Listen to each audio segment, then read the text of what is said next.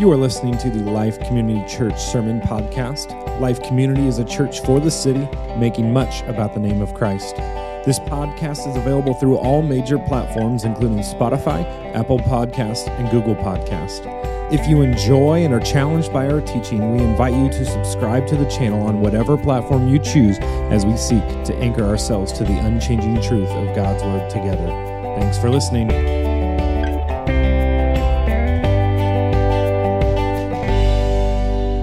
So we're going to open up to Hebrews 7 today. We are going to meet this mysterious man, as we have in the past, a man named Melchizedek. He is a mysterious man that sort of cast a shadow over the whole of the letter of the Hebrews. And once we kind of remove the mystery from him, what we will find is that he brings a surprising joy and understanding to the fullness, the purpose, and the necessity of Jesus Christ. And so if you've been here in our journey through the book of Hebrews, you have probably heard the name Melchizedek multiple times. He first was mentioned in chapter 5 as the one in which Jesus took his office of the great high priest from, that Jesus Christ is the great high priest from the order of Melchizedek. What that means is that he descended from his lineage in that high priest. Now, his name, Melchizedek, which I'm really struggling, doesn't roll off my tongue very nicely, so you might hear 4 different pronunciations of that word. That name is sufficient enough to pique our curiosity. But when we learn about his sort of scarcity within our whole scripture, it piques our curiosity even more.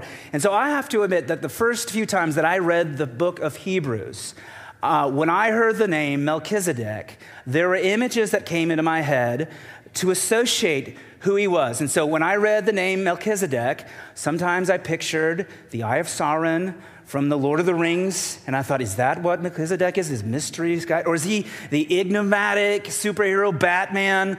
Like is this Melchizedek? Kind of pictured him that way. And so what we want to do is pull back the curtain a little bit and try to understand him a little bit more today, and we'll continue in that journey next week. And so what I want to do is, because we're laying out some heavy foundation today, there's not a lot of practical teaching, which means not a lot of things that we're going to take home and apply in our life about this. What I want to do is give you a roadmap of where we're going, all right? So what we're going to do is we're going to look at Melchizedek throughout the scripture. We're going to open the whole breadth of scripture, and we're going to see where he is. And then we're going to combine that knowledge with what we learn here in Hebrews 7, and we're going to order and organize everything that we can know about him. And then lastly, we're going to talk about why this matters for the first century church, and then why it matters to us today. So let's pray, and then we'll jump in our Jeeps and drive. Lord, we come before you today, and we thank you that we have your word. We thank you for your spirit that brings this word alive, and so that's what we're praying for today. That, Lord, that you make your word come alive, that you would bring gladness and conviction, that you would do what you need to do in our lives to get our attention, to increase our maturity and our joy in you. And so we pray this in your beautiful name, amen. So Melchizedek is found in only 2 other spots in our scriptures. First in Genesis 14, and then secondly in Psalm 110. And so we're going to look here in a second at Genesis 14, but I want to give you the backstory. What is happening in Genesis 14 is it's telling the story of the battle at the Valley of Siddim, which occurred somewhere around 2000 BC. There were 5 kings that rebelled against a king named Chedorlaomer. Now, these 5 kings existed in cities somewhere around the Dead Seas, and they rebelled against Chedorlaomer, who had been their ruler, who had put them in subjugation for the last 12 years. And so these 5 kings raise up to go against Chedorlaomer, thinking that they could conquer him, but he allies with 3 other kings. So you have 4 kings now versus 5 kings. And what happens is Chedorlaomer and his crew, they quickly put down this rebellion. Now, in that rebellion, after they are victorious, these 4 kings begin to plunder the cities around their battles. And so they take all the things that they can take, possessions and people, including taking prisoner a man named Lot. And if you know the name Lot, Lot is the brother of Abraham. And so Abraham gets word that his brother has been taken, and he goes special forces on Chedorlaomer. He gets 318 of his men, a fourth of his army, that goes against this massive combined force at night, and he goes in on this raid, and he absolutely repels them. They leave the land, and Abraham takes back all of the things that were unrightfully taken, brings them all back, all the spoils, all the plunder, including Lot himself. And that is the context in which we first meet Melchizedek. And so we'll pick this up in chapter 14, verse 17.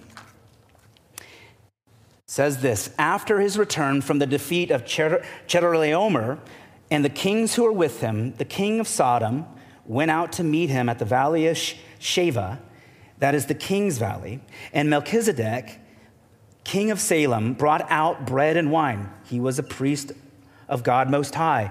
And he blessed him and said, "Blessed be Abram by God Most High, possessor of heaven and earth, and blessed be God Most High, who has delivered your enemies into your hand." And Abram gave him a tenth of everything. And so after the battle, the valley of Siddim, Melchizedek, the king of Salem, invites Abram to his table. He invites him to his table, bread and wine, alongside Abram's enemy, the king of Sodom. And Melchizedek blesses him. And then Abraham tithes to him a tenth of all of the things that he just took back from these four kings. And so that is the only historical context that we have about the person of Melchizedek in our scripture. He is found in one other spot in our Old Testament. He's found in Psalm 110, a psalm written by King David. It's a prophetic psalm about the promised one, the Messiah who was to come. And this is what David wrote about that promised one. He said that the Lord has sworn and will not change his mind. You are a priest forever after the order of Melchizedek. And so now we remember that a priest is the representation for God's people on earth.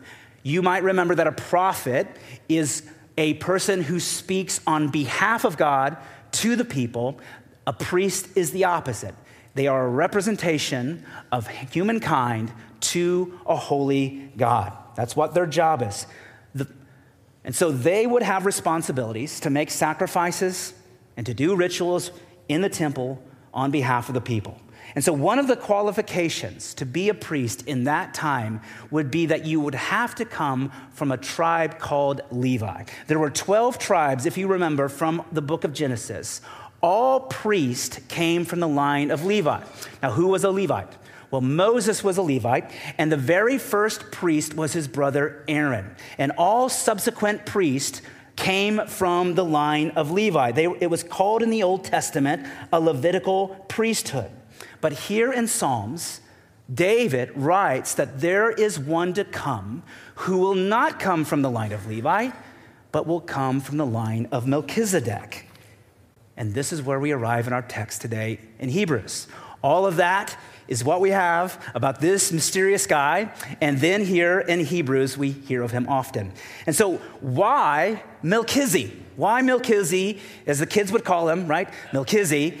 Why are we reading about him in the book of Hebrews? Well, I want you to remember, what is the goal of our author in this letter? Well, he's trying to encourage, move forward. He's trying to help his people persevere in the face of opposition and persecution in the world that day. He has reminded them that there is no salvation outside of the atoning blood of Jesus Christ, that he is a once and forever sacrifice of sin. On the cross, Jesus atones for our sin. Christ assumes the role of the great high priest, meaning he is the representation for the whole of humanity in front of a holy God. And he does not disappoint us in that role. And so as a great high priest, he brings to us atonement, he brings to us righteousness, and he brings to us peace.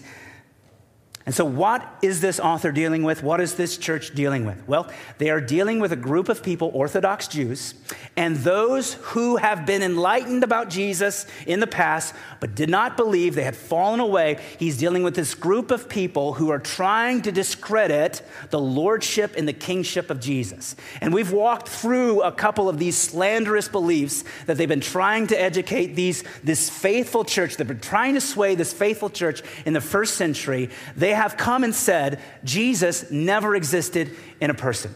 He didn't really exist.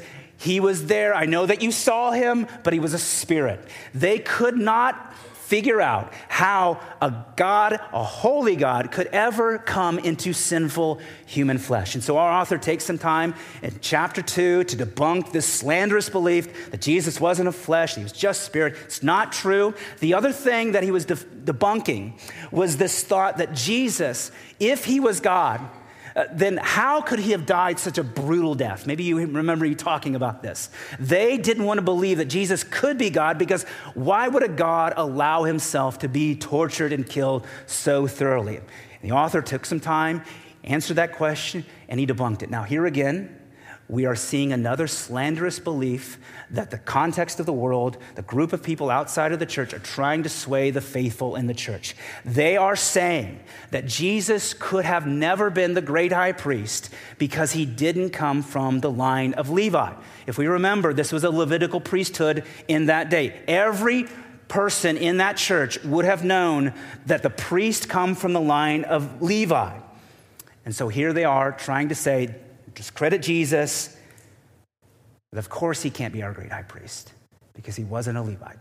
And so in chapter 5, our author picks this up, right? He starts to talk about Melchizedek and the great priesthood of Jesus, but he stops. He stops because he's about ready to talk about some very heady stuff. And he stops and he rebukes them lovingly and graceful. If we remember in chapter 5, just as he's getting started on Melchizedek, he stops and he says this in chapter 5, verse 11, and this we have much to say.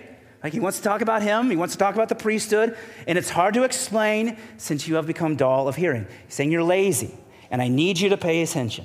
And so in chapter 7, he picks up this conversation again. And there is a sense in which he is fighting for the attention of his faithful because he wants to reveal to them something deeply important, something of great worth and significant that would surely usher them into a whole new arena of faithfulness, assurance, and hope.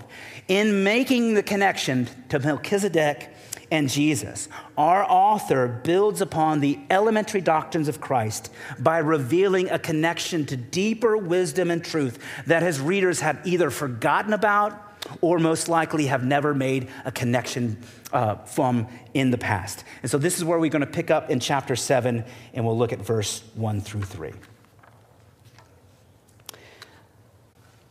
For this Melchizedek, king of Salem, priest of the Most High God, met Abraham, returning from the slaughter of the kings, and blessed him. And to him, Abraham apportioned a 10th part of everything. He is first, by translation of his name, King of Righteousness. And then he is also King of Salem, that is, King of Peace. He is without father or mother or genealogy, having neither a beginning of days nor an end of life. But resembling the Son of God, he continues a priest forever. Now, there are some obvious phrases that might jump off the pages of Scripture if we're paying attention. And so what I want to do is sort through what we've just learned here in Hebrews 7, along with what we've learned in Psalms and Genesis. And we're going to kind of organize as a whole what we are to learn about Melchizedek. And so we know in this day, through research, that he prefigures Christ, meaning that he brings evidence to whom Jesus would be. Now, there are some scholars that believe that Melchizedek is a Christophany. And a Christophany is an appearance of the physical Jesus, pre-incarnate, in the Old Testament. There are people who argue that this is actually Jesus on earth before he came in Bethlehem. Now, I don't hold to that belief, and I'll kind of tell you why I don't hold to that belief. I don't think the Scripture gives us license, but let's look at what we can learn. There's 7 things that we're going to pull from these texts. The first is this. Melchizedek means king of righteousness. He is the king of Salem. Salem means peace. Salem is a derivative of the Hebrew word shalom. Now, Melchizedek walked the earth after the flood, after God separates the people at the Tower of Babel. He exists before God makes a covenant with Abraham that he would become the father of a mighty nation, a people that would be as numerous as the stars in the sky, a people that belong to God. Melchizedek existed outside of that covenant. And so our text gives us 2 attributes that describe him. One as righteous and one is of peace. Now, these 2 attributes are said to denote the highest level of moral character in an individual. One who is righteous and one who is at peace is said to be of the most high moral character and is to be revered. And so we know, at minimum, that this guy, Melchizedek, has a supreme sort of character. Yet we remember Jesus, right? We remember that the prophet says, Isaiah, in chapter 9, in this great prophecy that says, for unto us a son is born, he talks about Jesus and he gives them 4 names. Wonderful Counselor, Mighty God, Everlasting Father, and Prince of Peace. And that he would uphold his kingdom by justice and righteousness. If we remember in our text that Jesus is referred to as the righteous, Christ the righteous. It says in Scripture that Jesus is our righteousness. But the Apostle Paul also says in the book of Ephesians, speaking of Christ, for he is our peace. And so the association here between Jesus and Melchizedek is in these characters. But even though Melchizedek is the king of righteousness and the king of peace, he could never make one righteous, nor could he give someone peace.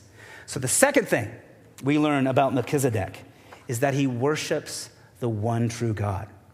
So he exists outside the covenant, but he worships the one true God. If we look at his words in Genesis, we see where his devotion lies.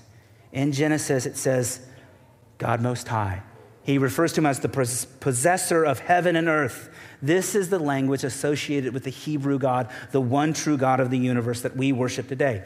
Now, obviously, we believe that Jesus is the one true God of the universe, where Melchizedek resembles the Son of God. Jesus is the Son of God. The third thing that we learn about Melchizedek in light of Jesus is this, that he is a king, but he's also a priest. Melchizedek is a priestly king. He's a priestly king, and no one in our scripture, no man or woman has ever held both of those offices fully. But Jesus did. We remember the prophet Zechariah foretells this about the coming Messiah.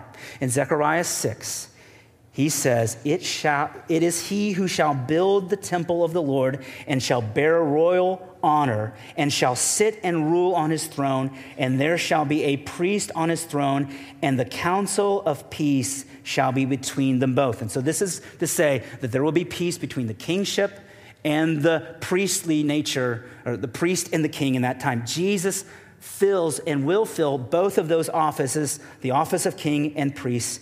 Jesus is fully God.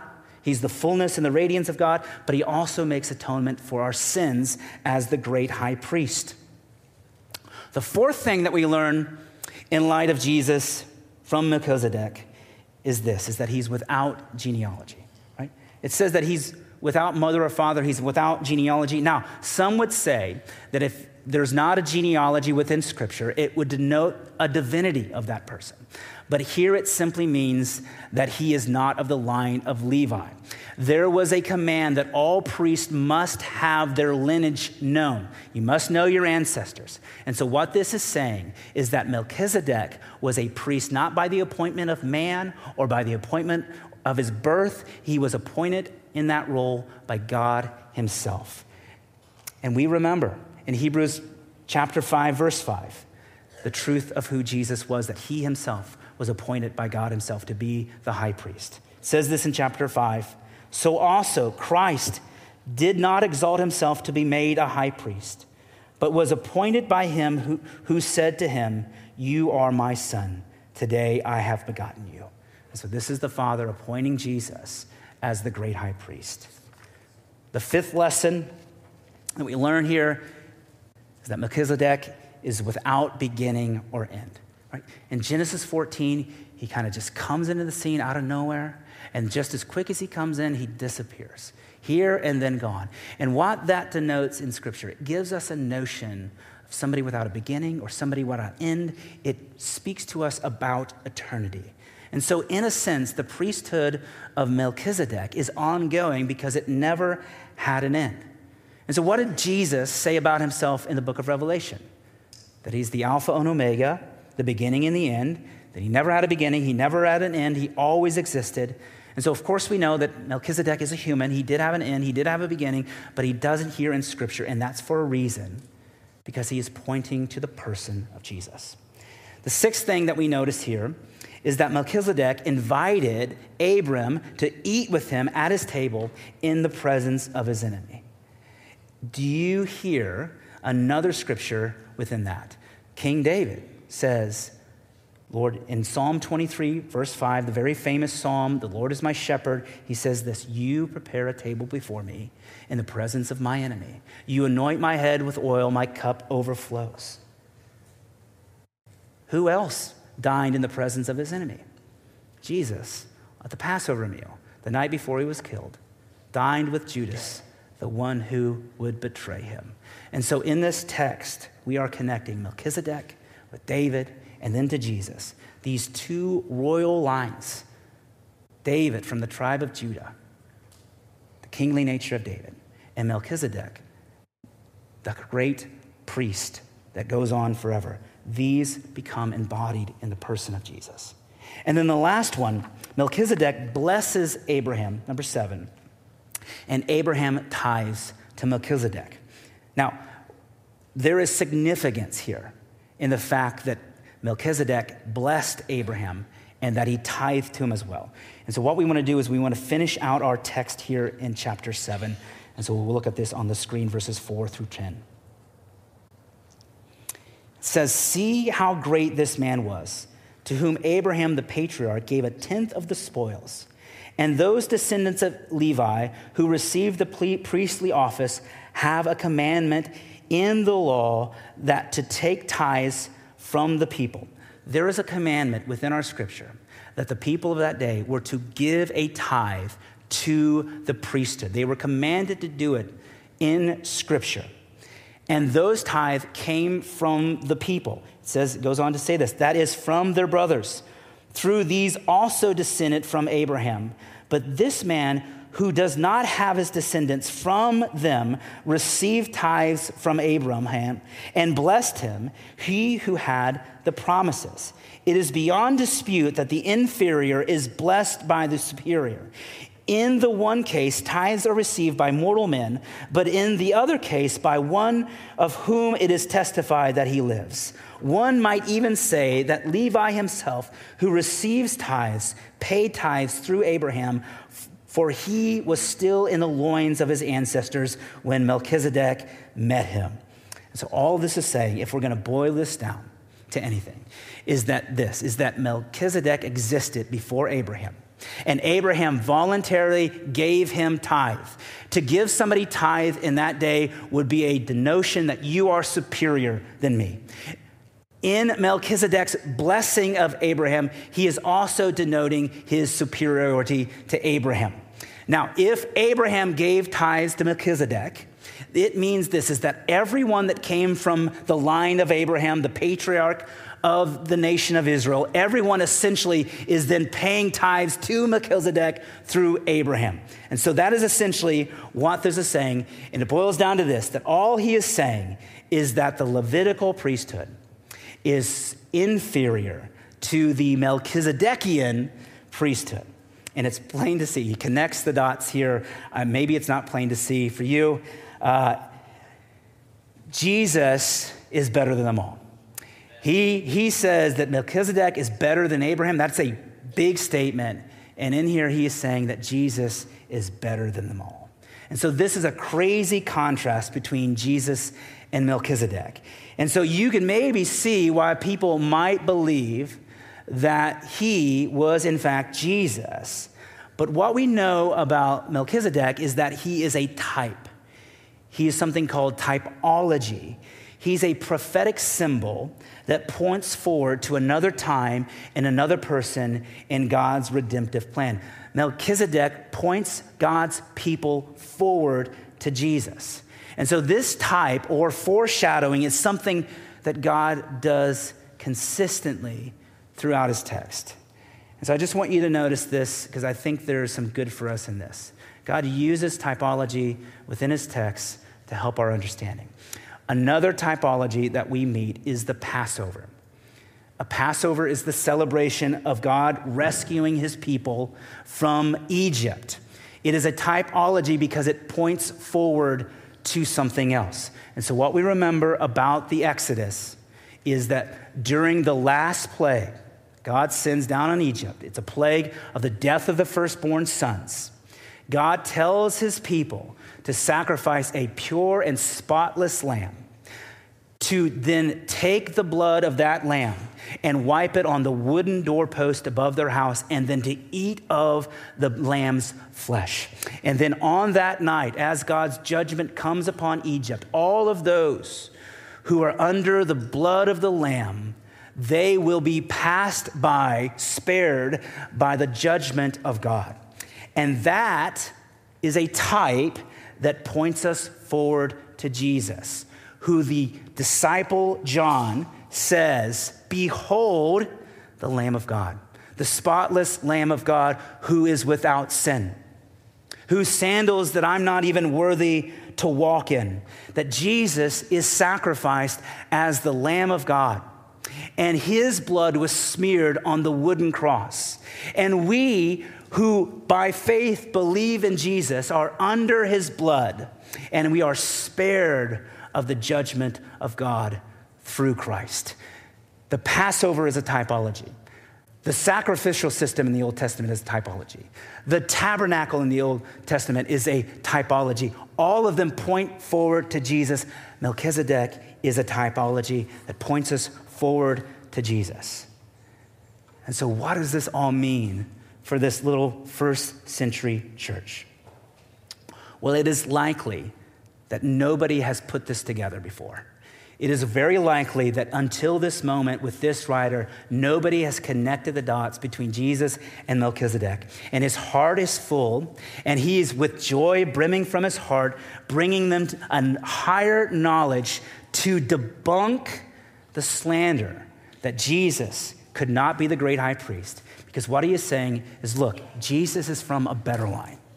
You think he should be from the line of Levi, but he's from a better line. He's from the order of Melchizedek. He is better than the Levites. He is better than Abraham. He is better than Melchizedek. Jesus is better than all of them. And that in that day would have given great assurance and strength to the people who were being persecuted in that day. Now, of course, we're not first century Jews. The last time I checked, nobody in here was a first century Jew. If you are, please inform me afterwards. We think that this is a pretty cool name, but it doesn't have a whole lot of weight for us in the context of our world. Nobody today is trying to say to you, like, hey, look, you believe in Jesus, but do you really understand that he couldn't be the great high priest because he didn't come from the line of Levi? Like, you're not facing that question today, right? They would have been facing that question in that day. And so what can we glean from this text? Well, I think there are two things that are important for us.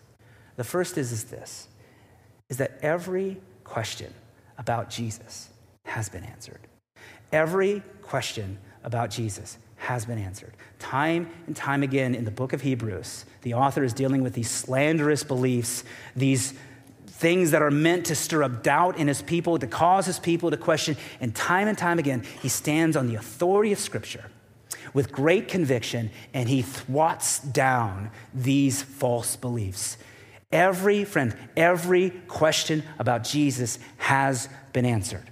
Everything in this world points towards the truth and the reality of Jesus. There is nothing hidden about Jesus. If we have questions, if we have doubts, God has answered.